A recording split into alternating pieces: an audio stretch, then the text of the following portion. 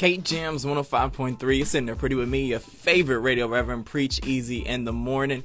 And now it's my favorite time in the morning, time to go ahead and dive on into the word. But before we dive on in, let's go ahead and grab those issues, those problems, those situations that maybe have been bothering us, that have been challenging us for the past week, the past month, for however long. And let's go ahead and give them on over to the Lord. So let's go ahead and exhale those now.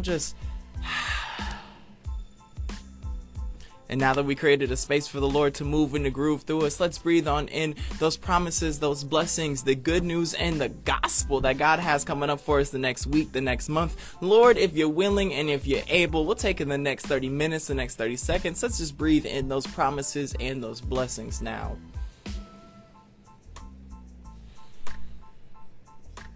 And now that we've gone and created a space for the Lord to move and groove, allow me to reintroduce myself. They call me Preach Easy, not because I'm easy on the eyes, but because I believe the gospel should be easy like your Sunday morning. That means here on K-Jams 105.3, we're diving into the nitty gritty, answering those tough questions that you may ask yourself in the middle of the night, like, who am I? What is my purpose? Why did God make me? Well, I believe all of the answers to that are real easy because they start with you. But the journey getting there, that's where it gets difficult. That's where it gets tough. But that's where I come in as your favorite radio reverend, the most poppin' podcast pope. Oh, yes, I'm on all streaming platforms. That means wherever you get your podcast, wherever it is that you listen to your music, all you got to do is type in the search bar, Preach Easy. Heck, it's so easy. You can type it in on Google. You just type in a Preach Easy. That's Preach. Put a little space in between. E.Z. It's just that simple. And you're going to want to do that because today is day number 7 of our Starting 7 series. And if that double 7 didn't let you know, this is the end of our Genesis series. For the past 7 Sundays, we've been diving in and talking about the first 7 days of creation. And personally, it's been a joy for me. I think it's been a banger, each day getting better than the last. We started talking about Genesis, and this is not the first book ever created in the Bible, but the first book written about, the first days of creation. And we've been going through and pulling out meaning and interpretations from all 7 of these days. And today, we are talking about day number 7 on Genesis chapter 2, verse 2. And without further ado, let's go ahead and dive on in, starting with our scripture for today. This is in Genesis chapter 2, verse 2. By the 7th day, God had finished the work God had been doing. So on the 7th day, God rested from all of God's work.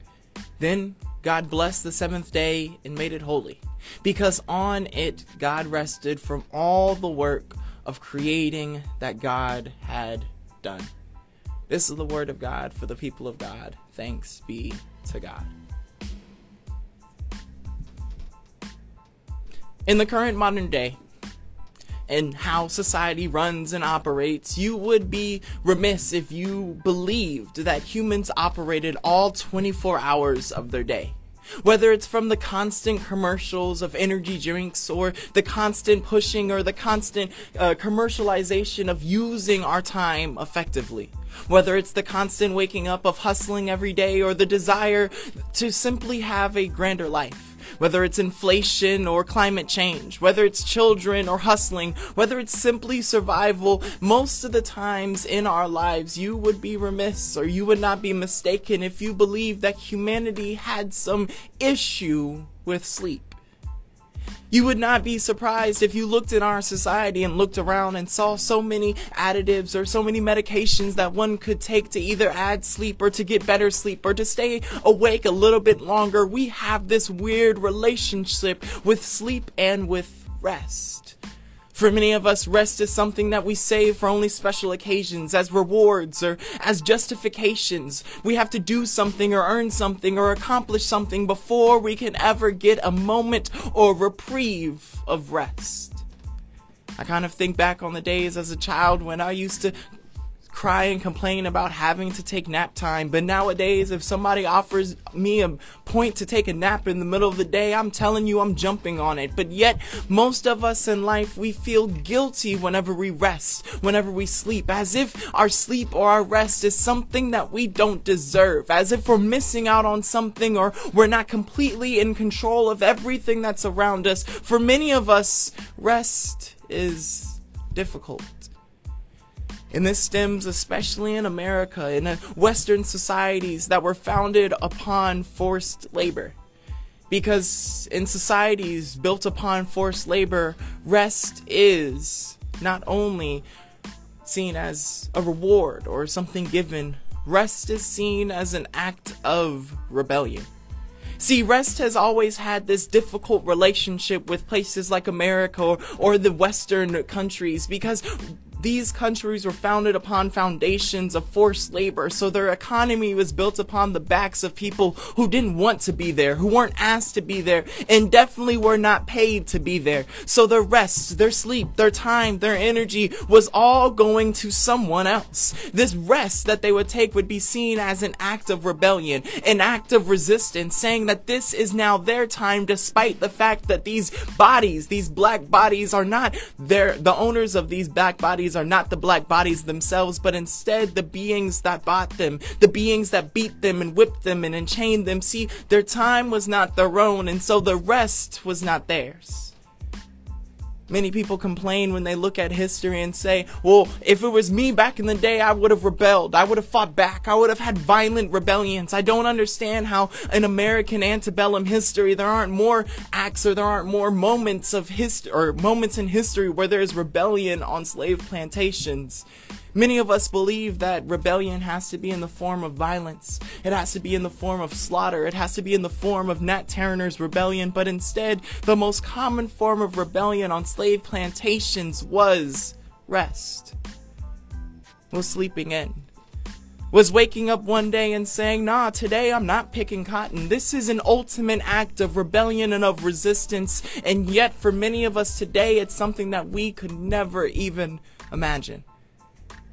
For many of us, we would scoff at the very idea of sleeping in being an act of rebellion, so powerful that it could shake a plantation to its core, but yet think about it in your own life. If you were to sleep in and miss your work or your job, imagine the repercussions that would have on your life. That is an act of rebellion that's oftentimes stronger than the greatest protest or the greatest signed petition, but simply this act of rebellion in the form of laying your head down, of doing nothing but comfortably tucking yourself into bed. Rest is an act of rebellion, especially in this age of society. However, originally it was seen as an act of faith. See, in Genesis chapter 2, verse 2, God is resting in this point after everything's been done, after all of creation's been created. And this isn't some reward that God is giving or giving God's self after everything's been done. But see, think about it. Work is still being done. If anything, what God did in the first 6 days pale in comparison to what God's going to have to do for the rest of eternity. See, rest is an act of faith. It is a moment in time, a potential portion of your life to where you give everything away over to God. There's no control that you have. There's no actions that you have. No authority or diction that can dictate what's going on while you're asleep. And yet, this is an act of faith. Maybe this act of faith is why so many of us have difficulty sleeping.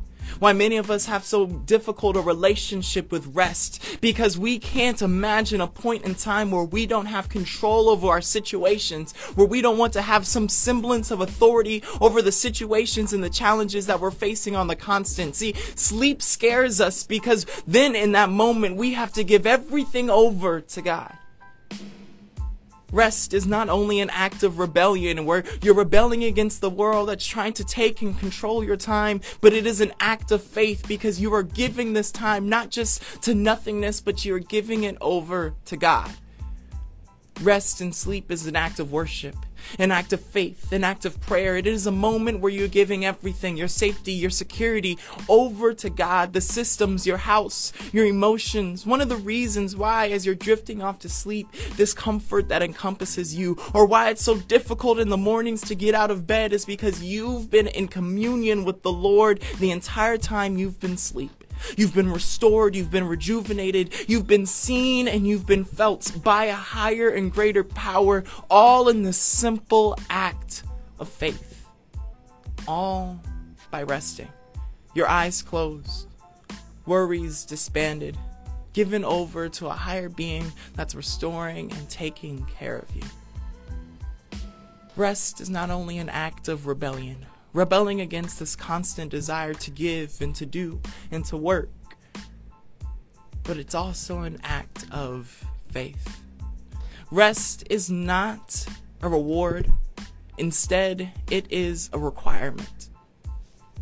Oftentimes in our lifetimes, in our society, rest is seen as a reward, something that's given at the end of a job well done. But in reality, rest is a requirement to get the job done well.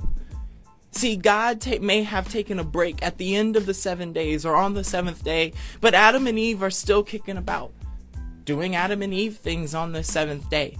It's not as if all of God's work is over and done, but instead this is a transitionary period from one act into the next. And God is taking this moment in this point to take a pause, restore, to recognize, and to establish that all beings and all creation require some moment of rest and reprieve.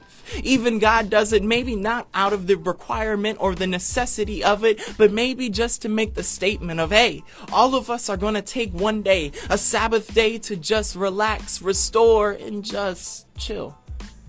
This is a point of rebellion against everything else that goes on throughout our week. This is a point of faith against everything else that we try and control, giving this some sacred point, this set apart moment over to God.